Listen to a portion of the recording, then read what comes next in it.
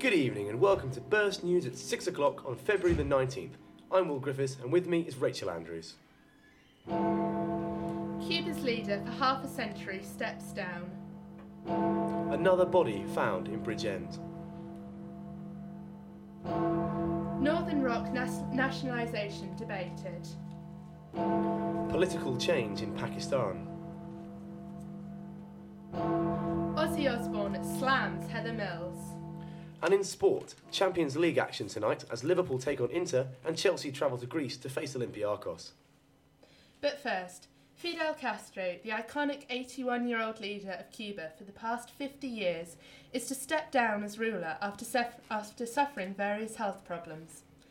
In a letter to state newspaper Granma, President Castro said that it would betray my conscience to take up a responsibility that requires mobility and total devotion, that I am not in a physical condition to offer, and that therefore he would not be accepting another 5-year presidential mandate when Cuba's National Assembly meets on Sunday. Mr. Castro has not been seen in public since the summer of 2006, when he underwent intestinal surgery. Since then, the communist regime has released occasional photos of him with left-wing Latin American leaders, of whom he has frequently lent his support. The country has been left in the hands of his younger brother Raul Castro, who is expected to be named as Fidel Castro's successor on Sunday.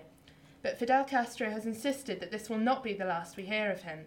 He has pledged to carry on fighting like a soldier of ideas, and that this is not a farewell. And what have the Americans had to say about this?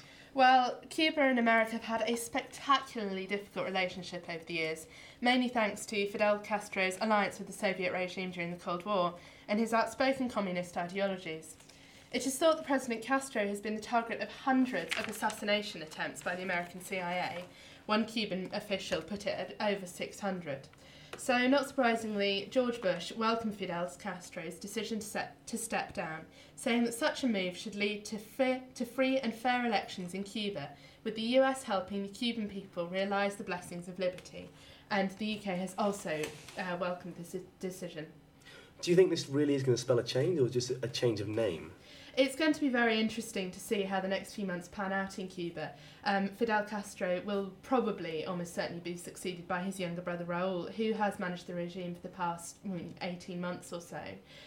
The Americans, I'd have thought, will now put an enormous amount of pressure on the country, it's a surprisingly stable country. It's got 98% literary rate, there is free medical care, and the child mortality rate is level with that of the West, which for a Latin American country is quite surprising. As for a complete regime change, I would think it's fairly unlikely for the next few years at least. Well, essentially, as you said, Raul has been running the country for the last 18 months. It's rather just the title that's changing to him. Exactly, yes. Fidel Castro certainly has got a huge amount of support from other leaders, such as President Chavez of Venezuela. So I don't think we will be seeing anything particularly dramatic happen in the next few months. That is, unless, of course, the Americans decide to intervene themselves. But they are, of course, not really in any position to do so at the moment. The body of a 16-year-old girl has been found in Bridgend. Whilst police deny any link between the previous suicides, this tragic death was the 17th suicide in a year in this small Welsh town. Only last week, 2 cousins aged 15 and 20 killed themselves within 2 days of each other. The girl has been named as Jenna Parry of Cefn Cribwr, around 5 miles from Bridgend. Is there known to be any link between these suicides? Not necessarily, although with the rates being so high in such a small, close-knit town, it really is quite suspicious. Apparently a lot of the, victims, a lot of the dead are related on Bebo and other such social networking places. I think the problem in Bridgend is that it is a very small town where everyone knows each other. I think there's a fairly high unemployment rate, not much for kids to do. And it has been said that this has led to a general feeling of depression. The Tories have called for the resignation of Chancellor Alistair Darling following the nationalisation of troubled bank Northern Rock. MPs today debated the motion to put the bank into temporary public ownership following its collapse in September last year. It's thought that the Tories will oppose such a motion, but the Lib Dems will support the government's plans for nationalisation. Harrods owner Mohammed Al Fayed took the stand yesterday to give his theatrical evidence in the Diana inquest. Despite commencing by claiming he was to make no allegations, he proceeded to do just that, and and divulged his fascinating conspiracy theories.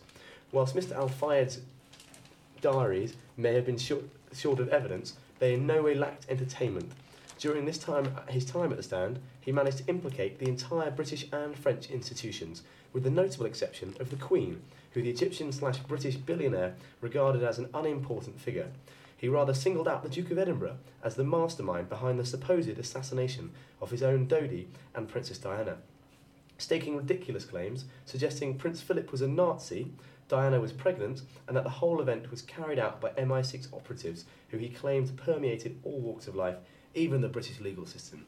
And I think that last one's a bit cheeky, standing in a British court of law in front of a QC to actually suggest that it may well be a complete show and everything's rather conducted by the MI6. It's not on, really, is it, to be honest? Well, he didn't seem to have any tangible evidence or any even circumstantial evidence. It's rather one man's conspiracy theory. And whilst it could well be that he had a phone call telling him Diana was pregnant, there are certain things we can and can't debate, but it does seem very, very fantastical.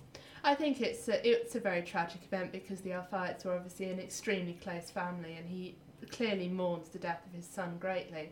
He clearly feels very hard done by, but as you say, to make such allegations with no tangible evidence is pushing the boundaries of belief somewhat, perhaps. I mean, whilst I'm no psychological expert, it seems that there's a certain level of a failure of acceptance by Mr. Al-Fayed, and actually this is the only way he can really come to terms with it, is to have someone to blame, and he obviously is looking for quite a spectacular candidate. Yes. He's certainly going against the establishment, isn't he? Oh, well, hasn't he always, though?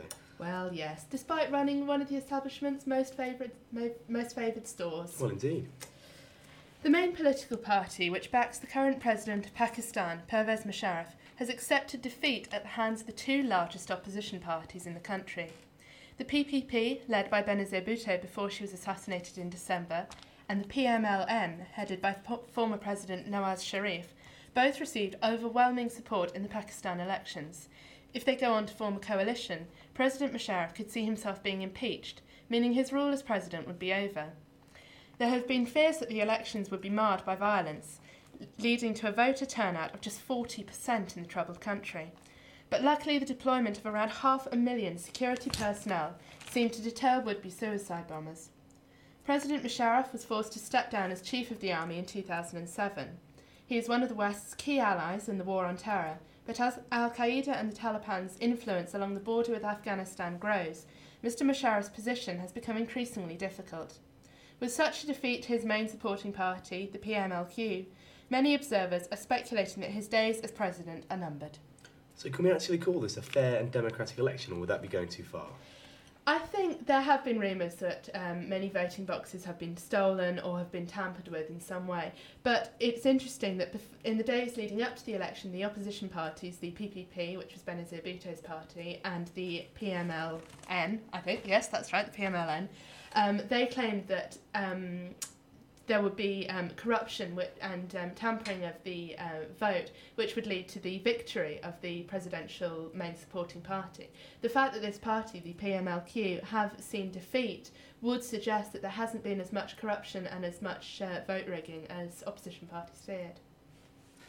In what has been dubbed the Great Southend Standoff, a group of angry residents gave a team of clampers a taste of their own medicine. The clampers arrived not long after daybreak, and before long the scourges of motorists everywhere had clamped 16 cars. But instead of offering the demanded £205 fine, the residents, whose cars were still free, barricaded the clampers in, leaving them stranded. Have you ever been clamped, Will? I haven't, no. I've received a parking ticket once. Although it was actually on my first day of driving. Oh. And I just wasn't in the habit of getting out the car and buying a ticket. That's your excuse. No, honestly, no. I would never do anything deliberately illegal. I merely got out the car, forgot to buy a ticket, and strolled off and did some shopping. Oh, dear. But I think it's a great story. Yeah. It sounds like people power, it sounds like something you hear in France, though, doesn't it? Yes. It's got that real kind of Gallic element revolutionary. to it. Yeah, the kind of minor revolution within a little housing estate. Yeah, well, give the people of Southend, I say. Not, of course, that we're advocating terrorising clampers. Not at all. I mean, I'm sure they're just doing their job, but well, it is nice to see a little victory every now and again for the people. Yeah. Well, every week that we do this, we seem to end up reporting some political scandal or other. There's been the Derek Conway affair, there's been Peter Hain, etc., etc., as yet another MP is caught taking money from someone he shouldn't. giving funds to his family, or simply forgetting, in inverted commas, to declare a donation. Well, once more, I can tell you that another scandal has hit the House of Commons. But this time, at its centre is not an MP, but the Speaker of the House himself, Mr Michael Martin. Michael Barnbrook, once a member of the UK Independence Party and now of the British National Party, has complained to the Parliamentary Standards Committee that Mr Martin used air miles gained by official business to get reduced fares for his family's New Year trip from Glasgow to London. Ministers are forbidden to use air miles for personal use, but Mr Martin is not a minister and therefore he is not bound by the same rules. However, Commons officials advise that normal MPs, like Mr Martin, should only use air miles for business. Lib Dem MP Norman Baker has attacked the Speaker, saying that this will further damage public confidence in the system of parliamentary expenses. Ironically, Mr Martin chairs the Commons Committee overseeing MPs' expenses, and following the scandal caused by Derek Conway earlier in the year, Mr Martin is also leading a parliamentary inquiry into MPs' expenses. Without wishing to belittle what is essentially another corruption scandal in our beleaguered political system, Yes. how much is it to fly from Glasgow to London? Well, he flew his family with business class, Right. And it wasn't just his close family; it was also his children's families. And Yeah. I believe the estimated cost of the round trip was something in the region of £3,000. Wow. He managed with his air miles to get £360 per head off the entire trip. So he clearly did quite well out of it. But it's greed more than anything, isn't it? When he could have got a megabus, surely. Exactly, you'd think. What's wrong with the good old megabus? Exactly, then? with our Or tax- even EasyJet. With our taxpayers' money. Exactly, yes. I think the problem is, whereas in the 90s we saw a lot of there was a lot of sleaze and scandal. Quite a lot of it was sexual related, I seem to remember. There were various Tory MPs caught with their knickers down and with various secretaries and other MPs, interestingly. Now the focus seems to turn to the money side of things. And of course, once one scandal gets unearthed, the whole lot comes tumbling out of the wardrobe. And this is just yet another, and I doubt it will be the last. In one of the most bizarre stories I've ever reported on, an amateur pilot has crash landed in the Caribbean. Maurice Kirk, 62, from Glamorgan, and his 65-year-old aircraft went down 80 miles from land. Yet the accident-prone aviator was picked up by Coast Guards after they traced his emergency beacon. However, this story goes back beyond this, as Mr. Kirk, a former drinking partner of the late Oliver Reed, a man reputedly known for his drinking, I believe, Yeah, I think he was quite up there. first hit the headlines when he took part in the London to Sydney air race in 2001, but was banned from the final flypast after officials feared the Welshman would try to loop the harbour bridge. A year later, he was struck off the Royal College of Veterinarians for disgraceful conduct, following 11 convictions, including assault. Then in 2005, in the same plane, he crashed into a lorry on a street in Japan. I must explain, he was flying and then came down and crashed into the lorry that was driving on the street. That's good flying. And then, remarkably, Mr. Kirk was actually the victim of a mugging in Cuba only 9 days ago. Wow, things really aren't going too well for him. No, well, quite an interesting person, though, obviously. Yeah. He's had quite an exciting life. And Although anyone who's Oliver Reed's drinking partner isn't going to be a dull sort. well, I I'm surprised he's still alive. Yes. God knows what state his liver's in, let's just put it that way. Well, I don't know, Will, did you happen to be anywhere near the Wills Memorial Building this afternoon at about 4 o'clock? Because I certainly was, and it was hell. I was near there. I was in lectures. That's near enough, I suppose. Good for you. Glad to see you still going to Just university. just checking, you know. Yeah. Well, if you happen to have been near the Wills Memorial, you will know that it was absolute pandemonium as there was another degree ceremony going on. And GCHQ Chief Mathematician was made an Honorary Doctor of Science today, together with actor, director and former student of Bristol University, Tim Pickett-Smith. Pickett-Smith, who has starred in North and South, The Remains of the Day and Holby Blue, but never mind, has also directed many Shakespeare plays and occasionally lectures at his former university. He was made a Doctor of Letters at the degree ceremony. Any other famous names there? Because there's quite a few famous Bristol alumni, aren't there? There are. Do you want to hear some of them? We have... Are there any good? Only if there are some good ones there. Oh, trust me, there are some very, very good ones. Okay. We have got, of course, Matt Lucas and David Williams, both Yeah. of whom studied drama at the university. Well, Little Britain is very Bristol orientated, isn't it? It is, I think I yeah. bumped into Vicky Pollard a few times. Oh, actually. there are many of them around, I can assure you. Fellow alumni is Simon Pegg of course, Hot Fuzz, Spaced and Shaun of the Dead fame, one of my favourite actors, I have But to yeah, say. great actor. Real credit to Bristol University, that one. Stranglers lead singer Hugh Cornwell did biochemistry. James Really? Blunt did sociology. To go from the Stranglers to James Blunt, that's quite a... I know, Yeah. yeah. I'm not sure. I think anyone wants to be too proud of going to the same university as James Blunt. I have to say he interviews very well, though. Does Saw an interview with him on Top Gear. he? Came across very well, kind of Mm. quite self-deprecating, quite amusing. I was spitting in rage Okay. and hatred at him. We also have Kieran Bracken, the England rugby star who studied law. Former scrum half. Darren Brown studied law. Babe author Dick King-Smith did an education degree. Josh Lucy, another England footballer, player. thank you, rugby, Yeah. that's what I meant, did physiology. And Sarah Montague of Radio 4 studied biology. Wow, it's quite an impressive list actually. It is, They're all media or sport orientated. They are, yeah. really. We do also have the Chief Medical Officer studied here and the Chief Veterinary Officer studied here. But that just seemed too boring for me because I'm an art student and Yeah, I don't fair focus enough. on science. It's only interesting what you see on the telly, really, isn't it? Exactly, yes. In technology news, a winner looks set to emerge from the fight for the new high-definition player. Following poor sales, Toshiba is reported to be halting its production of HD DVD players, effectively ceding defeat to Sony's far more popular Blu-ray format. Apparently, Sony's the Blu-ray popularity came from Sony putting it in the PlayStation 3 game. Because obviously that's one of the highest profile games consoles of this year, well, the end of last year rather, and that's really propelled it forward. Whereas HD DVD, whilst they're in talks with Microsoft, it wasn't actually put in as standard in the Xbox 360. Interesting. So for all those of you who can afford an HD TV, which I don't know how many HD TVs I are don't kicking about know. in Redland. I'd imagine actually there are probably quite a few. I'd hope so. Yeah. And then if you want to plug an a high definition, DVD player into it, you should invest in a Blu-ray because they've Get got a far Blu-ray. more films on release. And Warner Brothers were one of the key factors in this as well, Exactly, yeah. because they've decided to go with Blu-ray rather than HD DVD. Interestingly, I heard that many soaps, such as EastEnders and Corrie, are having to rebuild some of their sets because HD TVs show up all the scratches and bumps and wear and tear of the sets. I'm not surprised, to be honest. Yeah, well, anything like EastEnders has been going for a while. Mm. Following a successful pilot scheme, the Financial Services Authority will hand out information packs to parents-to-be, containing details of everything from maternity leave to child tax credits. The aim of the FSA is to help new parents save money at an extremely expensive time. A spokesman for the FSA said, "We want people to have real confidence in dealing with their finances, especially at a time when a new baby arrives." The trial scheme targeted 1,500 new parents and was overwhelmingly successful, with almost 70% of expectant mothers taking action for their finances as a result of having read the packs. Parenting groups have also welcomed the initiative. The FSA will distribute the packs to midwives from the summer in England, and they will be introduced to the rest of the UK in 2009. In the wonderful world of showbiz, Ozzy Osbourne, the ageing Black Sabbath rocker and co-presenter of The Brits on Wednesday night, has slammed Burst Radio's favourite celebrity, that's right, Heather Mills. She's back in the news, yeah. Oh, brilliant. Ozzy and his wife Sharon have promised to throw Sir Paul McCartney's ex-wife off stage if she attends the Earl's Court ceremony, with Sharon as outspoken as ever, bless her, branding her a miserable old cow.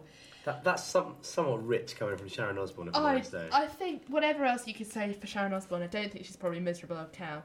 Okay. The Mills bashing stems from Ozzy's respect for the iconic Beatle, who he will present with a Lifetime Achievement Award. Ozzy named Sir Paul McCartney as his hero.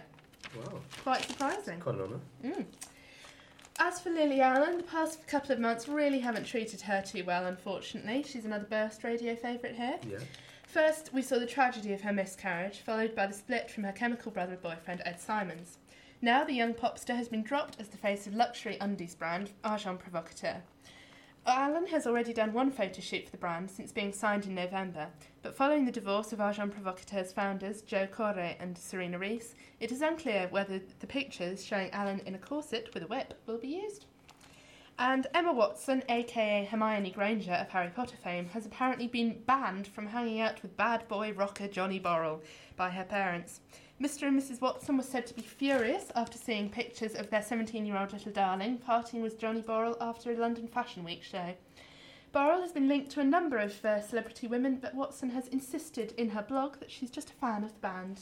I heard, wasn't he linked with Peaches Geldof or someone? He's been linked with all of them. They're all a bit young though, aren't they? Yeah, I don't want to start any... seedy. It sounds a bit seedy. I think I heard a rumour Emma Watson was trying to come to Bristol. Really? I think that's a rumour I've heard. I don't know if she's in her final year or Someone said that she Well, she was looking round or something like that. Interesting. I'd have thought she wouldn't really need to worry about ever doing anything ever again. Well, apparently not. But also someone said there's a bulletproof room somewhere.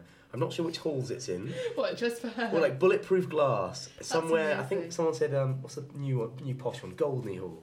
Apparently there's a bulletproof room there. Nice. And so if she's, I guess the biggest celebrity of the year gets that. Yeah, well, maybe Ewan Blair was there for a Yeah, while. And exactly, maybe Chelsea, whatever her name was, who was going out with Prince Harry. Because I know she was rumoured to be coming to Bristol. I don't think she is anymore. Maybe they Someone said she was at her. Leeds. Yes. I don't know. Well, what's going on in the world of sport, Will? Well, not much is happening in the world of sports today, I'm afraid. It makes you sad, Although, doesn't it? the Champions League is back. After the agony of the winter break, Europe's premier competition is to grace our televisions once again. And most people's eyes will be on Anfield, where Rafa Benitez's Chargers tried to get their season back on track after being unceremoniously dumped out of the FA Cup at the hands of lowly Barnsley. Pressure is mounting on Benitez, whose team are languishing outside of the all-important Champions League qualifying spots. Whilst this is a potential financial blow, matters are made worse as the prestigious club also find themselves behind their Merseyside rivals. However, the Reds have a rather impressive record in the Champions League and will hope to continue their campaign against Serie A runaway leaders Inter Milan. The San Siro outfit will fancy their chances against the shell-shocked Liverpool side. Although Liverpool's £26 million Spanish goal machine, Fernando Torres, is set to make a very welcome return to lead the line. Chelsea are also in action tonight, although Avram Grant has chosen to leave 3 of his key players off the plane to Greece, with Frank Lampard, Nicolas Anelka and captain John Terry all left out of the side for tonight's game against Olympiacos. Chelsea kick off at 7:45 live on ITV4 and Liverpool start at the same time over on ITV1. What would a defeat mean for the Reds if it happened tonight? Well, going back to Liverpool's story. Well, it's the last 16 now, so it's knockout stage of the Champions League. So tonight, if a defeat tonight per se would be they'd be down on aggregate, and so that would have to make it up at the San Siro. It's a very difficult place to go to. So whilst Liverpool can afford to lose and not necessarily get out of the cup, they really need a draw or probably a win. I think the most important thing is to keep Inter Milan out. They can't really afford to let Inter Milan score. Sure. So a 1-0 victory, a 2-0 victory would be ideal for Liverpool. And if they actually were to lose this and go out of the competition at this stage altogether, well, they would be in a lot of trouble because luckily they've got a lot of investment potentially coming in from Dubai, but Tom Hicks and George Gillette have just financially restructured the club. And whilst it's safe, clubs of the magnitude of Liverpool always bank on the Champions League revenue. And obviously if they don't finish within the top 4 of the Premiership at the end of the season, the only way for them to compete in the Champions League is to win it, and then to play back in it. But obviously, though, they need a good run anyway, just to bring the finance up for this year. So, being out of the FA Cup, obviously they're not in the League Cup final, and not within the title race of the Premiership. They really need to start. They need to hit the semis at least. Otherwise, it would be quite a disappointing season for Rafa Benitez, who the fans have always stuck behind. He's had a lot of support, hasn't he? He's had a lot of support from the fans but it's also been made greater by the fact that he stands for what the fans stand for. There's these rich American owners, Tom Hicks and George Gillette, and whilst Tom Hicks actually was praising Rafa Benitez today in the papers and saying actually how he thought he was a great manager and that he had their full support. They are the American capitalists who've come in and they've taken over Liverpool, and the fans believe they've lost the ideals. Because obviously Liverpool, whilst it's a very rich club, it's a fans club. It's a fans club. It's very much based on the Kop, and it's a real die-hard support. You know, it's not like the prawn. I mean, obviously the Stretford end, there's some real fans in Manchester, but the prawn sandwich brigade, as Roy Keane called them, have become far too prevalent within Manchester United. Back in Bristol, though, Bristol City failed to take advantage of their chance to go top of the Championship last night, as they only managed a draw against mid-table Crystal Palace. Although they nearly got nothing out of the game when Darren Byfield missed an 86th minute spot kick with City trailing 1-0, and they had a nerve-wracking finish until Jamie McComb headed home from a corner in the 4th minute of injury time. In Rugby Union Six Nations news, Sale scrum half Richard Wigglesworth has been handed his first start as England scrum half against France on Saturday evening. The rest of the team remains largely unchanged, but the return of prop colossus Andrew Sheridan will give Brian Ashton's team a boost ahead of the game against the much-fancied French. And that's all your sport news, I'm afraid, Rachel.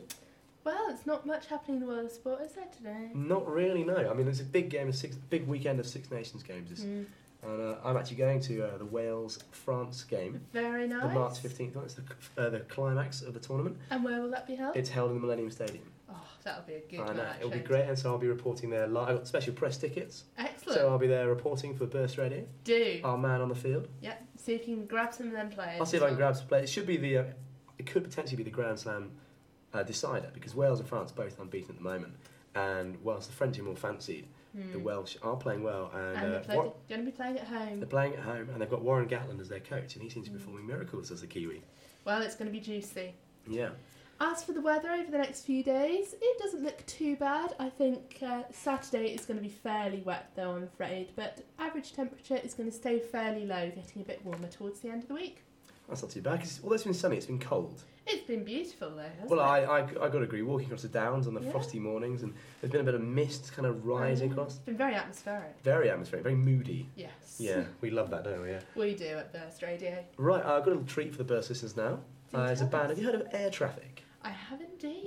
They got a bit of radio on air. Rather good, haven't they? They had a bit of national radio airplay, and but they're actually from my hometown. Really? Yep, they are. Chris Wood? No, that's not his surname. I have no idea. I forgot don't know why his- you're looking at me. I've forgotten his surname now, but yeah, they're some of Christchurch's finest, Oh. and they've hit the big time a little bit, but they're actually very good musicians as well. Mm. And so I'm going to play one of their songs. This is Air Traffic from their Fractured Life album, a song called No More Running Away. And this has been The News, and I've been Will Griffiths. I've been Rachel Andrews. Thank you much for listening.